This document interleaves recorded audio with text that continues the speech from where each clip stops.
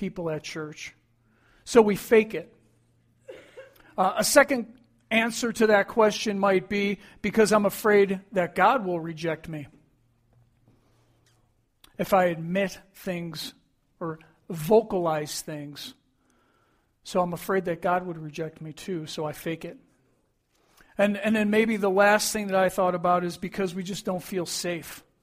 We wear masks throughout our lives because we just don't feel safe in the circumstance that we find ourselves in, so we fake it. There's one more video I want you guys to watch before we get into the teaching.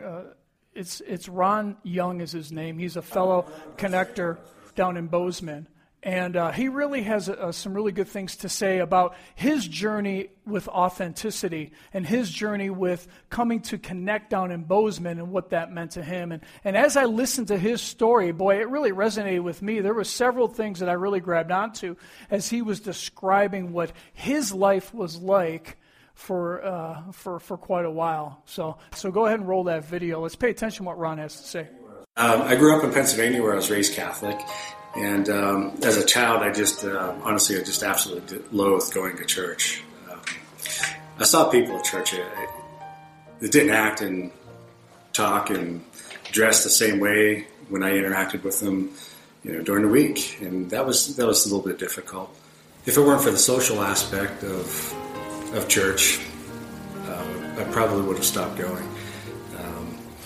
My teenage years, into my 20s. I had the biggest spiritual impacts from listening to Christian music, like Michael W. Smith, Amy Grant, Rich Mullins, and I never felt that at church. So I couldn't figure out why do I need to go to church if I have a better connection there. Years later, in 1998, I moved to Montana. I found a small Bible church where I met some awesome friends.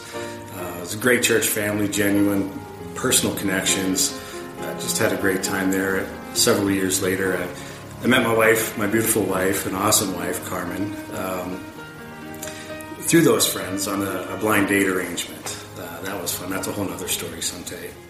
I settled on a church where Carmen loved and was comfortable in, and I felt happy about that. I wanted to honor that and give it a try, and we hoped we would make great friends. But the transparency, the authenticity is important to me, and I just struggled to see it there. It seemed like some folks were wearing their Sunday mask, and worse, the people that should not be wearing masks did, and that was pretty difficult. Difficult to stay in connection and stay there, stay focused. To make things worse, our kids were not happy. It was a struggle, and that was really tough for me because of my background, my childhood. So my inclination was to put on my own mask. The thing I learned most about my mask is there are still two people that could see truth through my mask, and that was myself and God. So the question, what or who was I hiding from, kept coming into my mind. I couldn't get around that. I wasn't growing. I was just drifting spiritually there, and that wasn't. I needed something else. I needed something more. Yet it still took me over a year to realize these masks were robbing me of the joy of meaningful connections that could be and should be had within a church family. The Lord started opening my eyes to my lack of conviction to lead my family. That was a tough one. It was good. It was one of those really good, painful, time to move on, time to do something here. I tried ignoring this prompting from God, knowing the potential storm it was going to create between Carmen and I, because Carmen was comfortable, but the kids and I were not. We just weren't. We weren't getting there. It was a difficult time. So on this very subject, one Sunday, I'm wrestling with God in my mind. I'm like, okay, what am I to do with this? And I felt an unmistakable kick in the can a spiritual kick in the can to lead my family. And it was awakening. It's not comfortable to get those. If that weren't enough to get my attention, he throws in the song Sanctus Real, Lead Me. And what a powerful song. I've heard it so many times. I like the song, but that particular day, that particular moment, my soul listened to that song and just shook me to the core. And I knew, okay, I need to do something. So, through some heartfelt discussions, my beautiful, loving, understanding, and I'd say reluctant wife, Carmen, honored my conviction to look at this church called Connected Four Corners that we've been hearing about. And it was hard for all of us. I mean, we still had good friends there. We weren't saying goodbye to our friends. In fact, the good friends we made there are still great friends today. Our first few weeks at Connect, we were awestruck. We were emotional wrecks, taken back by the transparency, the authenticity of Russ, his message he was delivering, and the people we were meeting. And we just couldn't have been happier, the first few weeks. It was crazy. And at one point I even thought, okay, did they know we're coming? They staged all this. What's going on? But it wasn't. We kept coming. Ron's story, there's a lot of aspects that I could talk about in Ron's story, but a couple of the things that he talked about is that he really wanted to lead his family, and he felt the Holy Spirit really prompting him to lead his family and to change where they were going. And so he listened to the Holy Spirit. I'm sure each one of us in our own lives and in our own walk with God can really relate to that. At different times, we feel the Holy Spirit prompting us to do something. And really, until we do what God is wanting us to do, there is a little bit of a struggle there that goes on. And you might find yourself in a place. It could be a dark place. It could be a very uncomfortable place. Normally it is.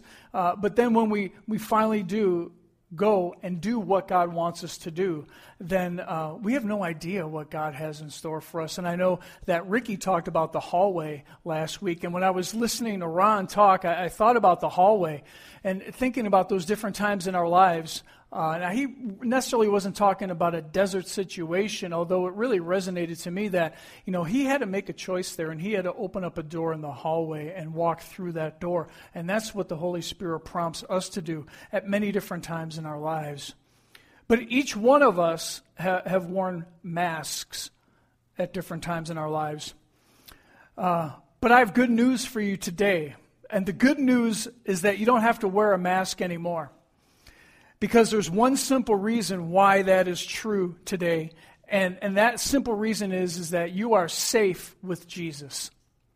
You don't have to wear a mask anymore because you are safe with Jesus. And we're going to take a look in the Gospel of John, or the book of John, and we're going to take a look at two different accounts with Jesus interacting with two different people. The first person is a Samaritan woman, and then we're going to talk about Thomas, one of the disciples.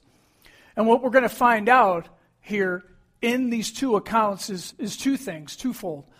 That our past is safe with Jesus, and our skepticism is also safe with Jesus. So will you turn with me to the book of John, John chapter 4. John is in the New Testament. It's one of the 4 Gospels of the New Testament. And if you don't have a Bible today, we have Bibles, a few of them available back at the connection counter that you can grab. I'm going to be reading out of the NLT if you're on an electronic device and you want to read the same version I'm going to read. Now, we're going to use a little bit we're not going to have all the verses up on the screen. Sometimes we do that, but today it's such a long thing that I'm just going to kind of talk through most of it, and I'm going to summarize some of it and then read some as well as we work through John chapter 4, and we're going to be in verses 1 through 30. So just to set this up, Jesus was traveling between Judea and Galilee, and I think we have a picture here of a map. And Judea is on the bottom, Galilee's on the top, so they have to go through this place called Samaria.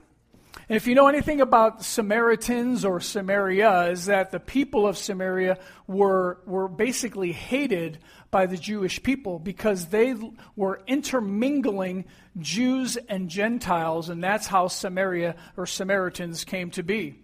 And so weren't thought of very nicely at all by the Jewish people. But here the disciples and Jesus, here they're traveling up through this area. And they actually stop at a place called Jacob's Well. And that's where we get to meet the Samaritan woman. And so in verse 7 here out of John chapter 4, it says, "Soon a Samaritan woman came to draw water. And Jesus said to her, 'Please give me a drink.'" Well, the woman in verse 9 was very surprised, for the Jews refused to have anything to do with Samaritans. She said to Jesus, "You are a Jew, I am a Samaritan woman. Why are you asking me for something to drink?" Now, at this time, the disciples had gone off to find some food, and Jesus was there at the well alone, talking and conversing with the Samaritan woman. Now, it's really interesting that the Samaritan woman, she is using sarcasm as she's talking with Jesus in the beginning part of this conversation that they're having. And she's really wearing the mask of fake it till you make it kind of a deal. Because in verse 10, Jesus replied to her comment. Jesus replied, "If only you knew the gift God has for you and who you are speaking to, you would not ask me this. And I would give you living water." So she answers Jesus by pointing out that he doesn't even have a rope or a bucket to get this water from. See, she's kind of not getting it, but she wants to stay wearing this mask of fake it till you make it and use sarcasm as a defensive mechanism. And she also takes a shot at him, saying that their ancestor Jacob actually dug the well. Once again, kind of using this mask of hiding behind her lineage, saying that Jacob dug the well. But in verse 13, it really gets good because Jesus really starts cutting to the chase. He replied to her saying, "Anyone who drinks this water will soon become thirsty again," speaking of the well water. "But those who drink the water I give will never be thirsty again. And it becomes a fresh, bubbling spring within them, giving them eternal life." So basically what Jesus is doing now is he's kind of ignoring her sarcasm. And he is really gently teaching her the difference between the water that comes from the well and the water that he has come to offer people. So then in verse 15 she says, "Please, sir," the woman said, "give me this water that you're talking about. Then I'll never be thirsty again, and I won't have to come here to get any water." Now, Jesus could have spent a lot of time kind of educating her on this point, but he didn't. What he wants to do is really get her to take her mask off. And so if we skip down into verse 15, he says, "Go and get your husband," Jesus told her. "Well, I don't have a husband," the woman replied. When Jesus said, "You're right, you don't have a husband, for you have had 5 husbands, and you aren't even married to the man you're living with now. You certainly spoke the truth." And here we get Jesus with authenticity. So Jesus is having this dialogue with the Samaritan woman, and the Samaritan woman is wearing this mask until it gets to the point to where she starts speaking the truth. And Jesus really keys in on that. And he says this, that they have a short discussion about worship. But in verse 23 it says, Jesus says, "But the time is coming, indeed it is here now, when true worshipers will worship the Father in spirit and in truth. The Father is looking for those who will worship him in that way.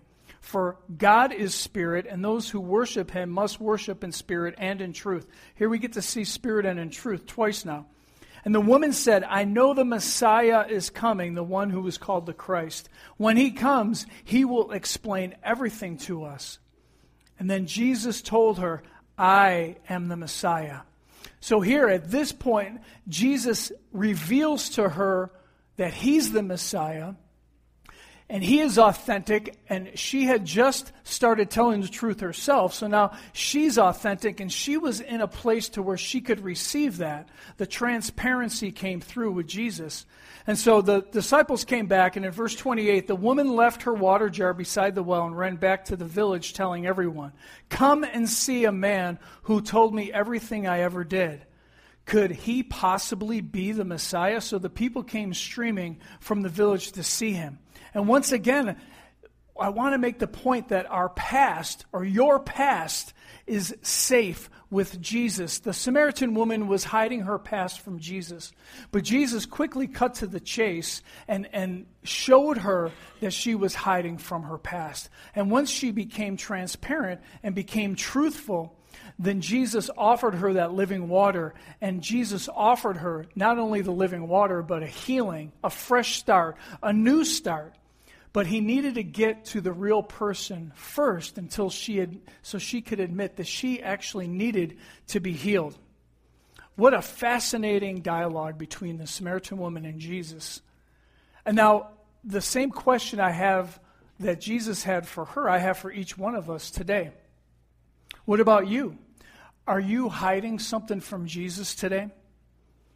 Do you really, really believe and really know that your past is safe with Jesus? And also, the next question is, do you know that you can be healed when you get real with him? Because he's in the business of healing us when we get real with who Jesus is. You are safe with Jesus. But here's the rest of the story, and this one is pretty interesting. In John chapter 4, verse 39 through 41, it says, "Many Samaritans from the village believed in Jesus because the woman had said, 'He told me everything I ever did.' When they came out to see him, they begged him to stay in their village. So he stayed for 2 days, long enough for many, many more to hear his message and believe." Wow. So the Samaritan woman was truthful, was authentic with Jesus. Jesus was transparent with her, and he was truthful himself and told her exactly who he was and the fact that he was able to give her living water. And then she believed and went back and told her the whole Samaritan village. And then, you know what I think is really cool here at the end of this little story is that Jesus will stay as long as it takes. Jesus will stay as long as it takes. And that really resonated to me is that, you know what, in my life, I know that Jesus has stayed around as long as it took for me to cry out to him with whatever struggle I was going through, whatever thing that was happening in my life, is that he will never leave us and he will never forsake us. He stays with us through the thick and the thin, and he'll stay with us as long as it takes until we become authentic with him. You are safe with Jesus. That's number one. Now let's take a look at another story about Thomas, the disciple. A lot of times we call Thomas Doubting Thomas. And so if you've heard about this story at all, this was a guy who absolutely was not going to wear a fake-it-till-you-make-it mask. He was just doubting anything. After Jesus resurrected, he didn't see anything happen, and so he was doubting all the accounts that the disciples, other disciples, and other people were telling him that Jesus had come back from the dead. Well, let's go ahead and read it in John chapter 20, I'm in now, verses 24 through 29. One of the 12 disciples, Thomas, was not with the others when Jesus came the first time. And they told him, "We have seen the Lord." But he replied, "I won't believe it unless I see the nail wounds in his hands and put my fingers in them and place my hand into the wound in his side." Well, 8 days later, the disciples were together again, and this time Thomas was with them. The doors were locked, but suddenly, as before, Jesus was standing among them. "Peace be with you," he said. And then he said to Thomas, "Put your finger here and look at my hands. Put your hand into the wound on my side. Don't be faithless any longer, believe." And at that point in time, Thomas said, "My Lord and my God," Thomas explained. Then Jesus told him, "You believe because you have seen. Blessed are those who believe without seeing." So we already saw that our past is safe with Jesus. But what we learn here through this experience with Thomas is that our skepticism is safe with Jesus too. Now, I want to put ourselves in Thomas's shoes just for a couple minutes, because it's easy for us to kind of mock Thomas a little bit here, saying, "Oh, yeah, okay, you can't believe without seeing, and you want to put your hand into his wound and his side and all this kind of stuff." And we kind of think, well, you know, he's kind of going above and beyond there. You know, why does he need all of this proof? Well, we have to understand that Thomas just got done seeing his Lord and his Savior crucified. Somebody who he had walked with for 3 years, somebody who had taught him and who he thought was going to be the Messiah, and now all those dreams and hopes had been dashed because he had seen him crucified and saw him put into the tomb, and that's the last thing that he saw. And so all the disciples are coming to him and saying all these crazy things, and he's like, you know what, I just don't believe it. He probably was still in mourning. He probably was still in shock. And like I said, he had all his hopes and everything into Jesus, and now Jesus was dead. As far as he knew, Jesus was dead. But here's the amazing part of the story. Once Jesus revealed himself to Thomas, and then Thomas exclaimed and fell down to his knees, as one translation says, here's what we see, is we see that Jesus didn't reject him because Thomas doubted. Jesus didn't reject him because Thomas even asked some questions. And Jesus didn't kick him out of the club or make him feel stupid or lower his rank or any of that. What did Jesus do? Jesus simply said, here I am. Go ahead, touch my wounds. See that this is the real deal. See that I have truly risen again. And basically what Jesus is saying to Thomas is that your skepticism is okay. Your skepticism is safe with me. And how many times in your life and in mine have we had some questions crop into our heads? Maybe a question like, is God real? Does God really exist? And why do bad things happen to good people? I know I've asked that question a lot. Or why did this happen to me? Lord, why am I going through this struggle right now? Or here's another question that maybe many of us have asked, is that if God is all-powerful, then why is there so much evil and sorrow and suffering in the world? And many times as Christians, we want to try to give an answer when many times there really is no answer. And so a lot of times we just come off as just giving just some half-hearted attempt to answer somebody's deep question. When really the only person that can answer those deep questions are Jesus in our lives. But the one thing that Jesus wants us each to know through our doubts and through our questions and through the things that we experience in our lives is that he wants us to know that he is there, that we can rely upon him and that he's not going to go anywhere, and that we can go ahead and ask our questions. My doubt is safe with Jesus. And you know what? Jesus really gives a chance to show me that he is who he said he is, and he is the I am, and he will be there with me through thick and through thin, through all my doubts, through all of my questions, through all your doubts, and through all of your questions. And I really think that is significant today as we're talking about authenticity. And that's one of the reasons why authenticity is so really important here at Connect. Because we've learned that wearing masks basically just isolates us from ourselves and from each other and from God.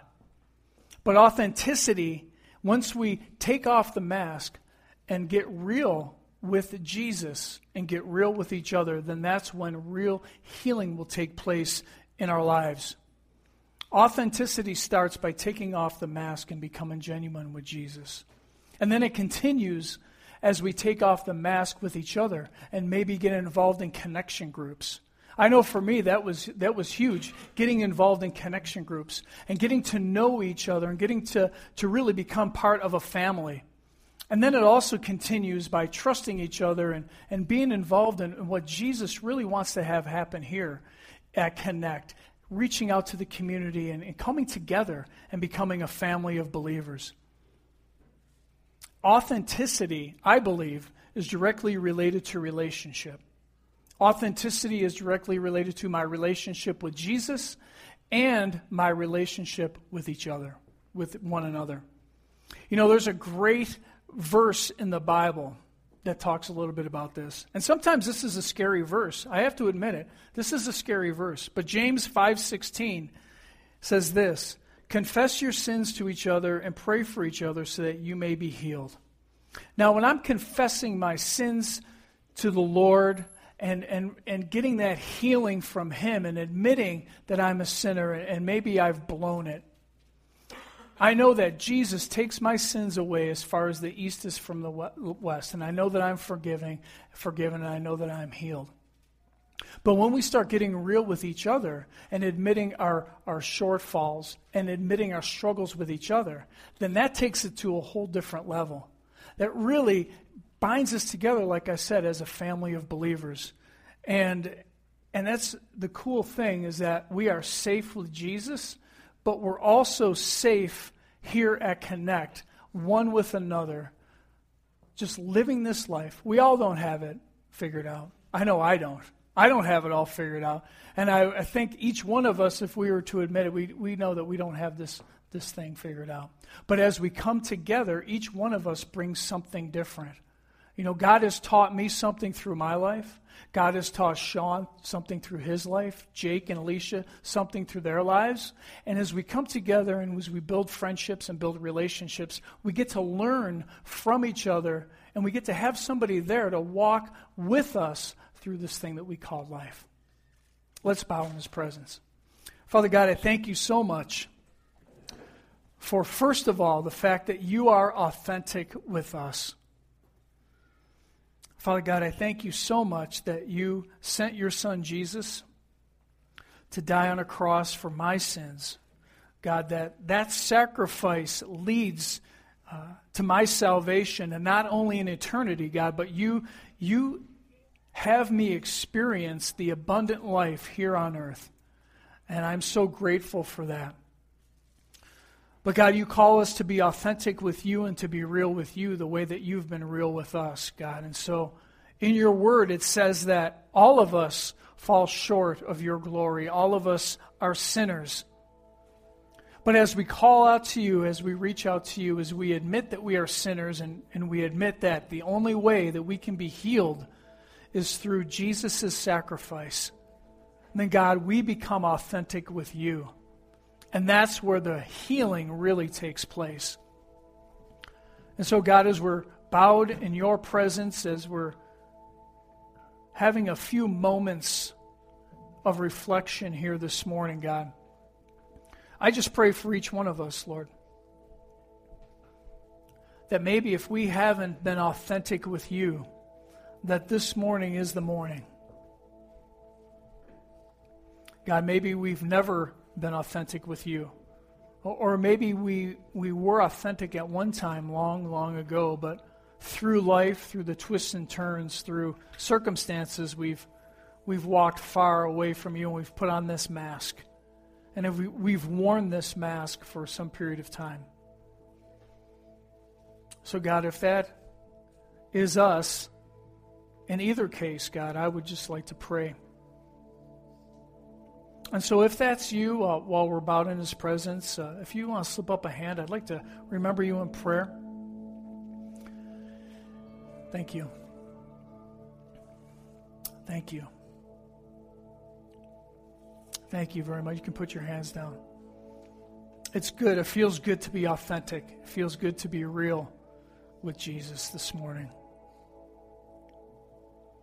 And so I'm just going to pray a prayer over you. If you raised your hand, or maybe you didn't raise your hand, but you want to say this prayer, just say this prayer with me.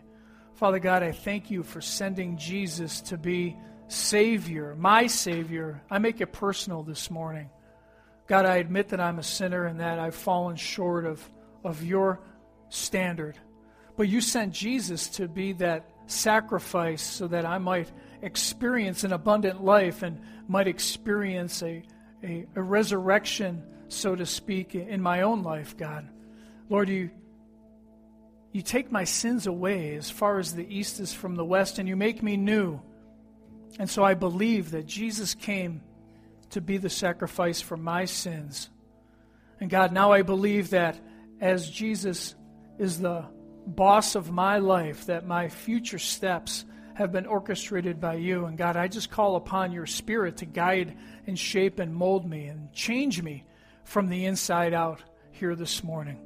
God, I thank you once again for your sacrifice. And it's in Jesus' name that I pray. I want to pray another prayer for each one of us as we're still bowed in his presence in a moment of reflection.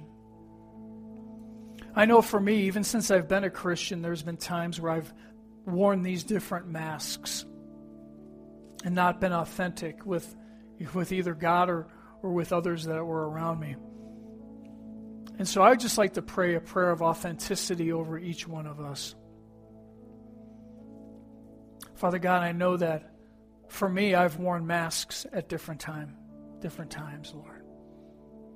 And God, I just want to live and worship you in spirit and in truth. And so, God, I pray and I come against the unauthentic lifestyle that we sometimes live in our lives. God, I want to be authentic with you, and I want to be authentic with those that are around me. So, God, I pray that you would help me do that each and every day of my life. Lord, I know that each one of us has blown it, and we continue to blow it. But, God, you are a faithful God that is there for us, and you will walk us through each step of the way as we go through our days. And so I pray for that authenticity, Lord, that you bring into our lives, that we can carry that out and walk that authenticity out in our lives each and every day.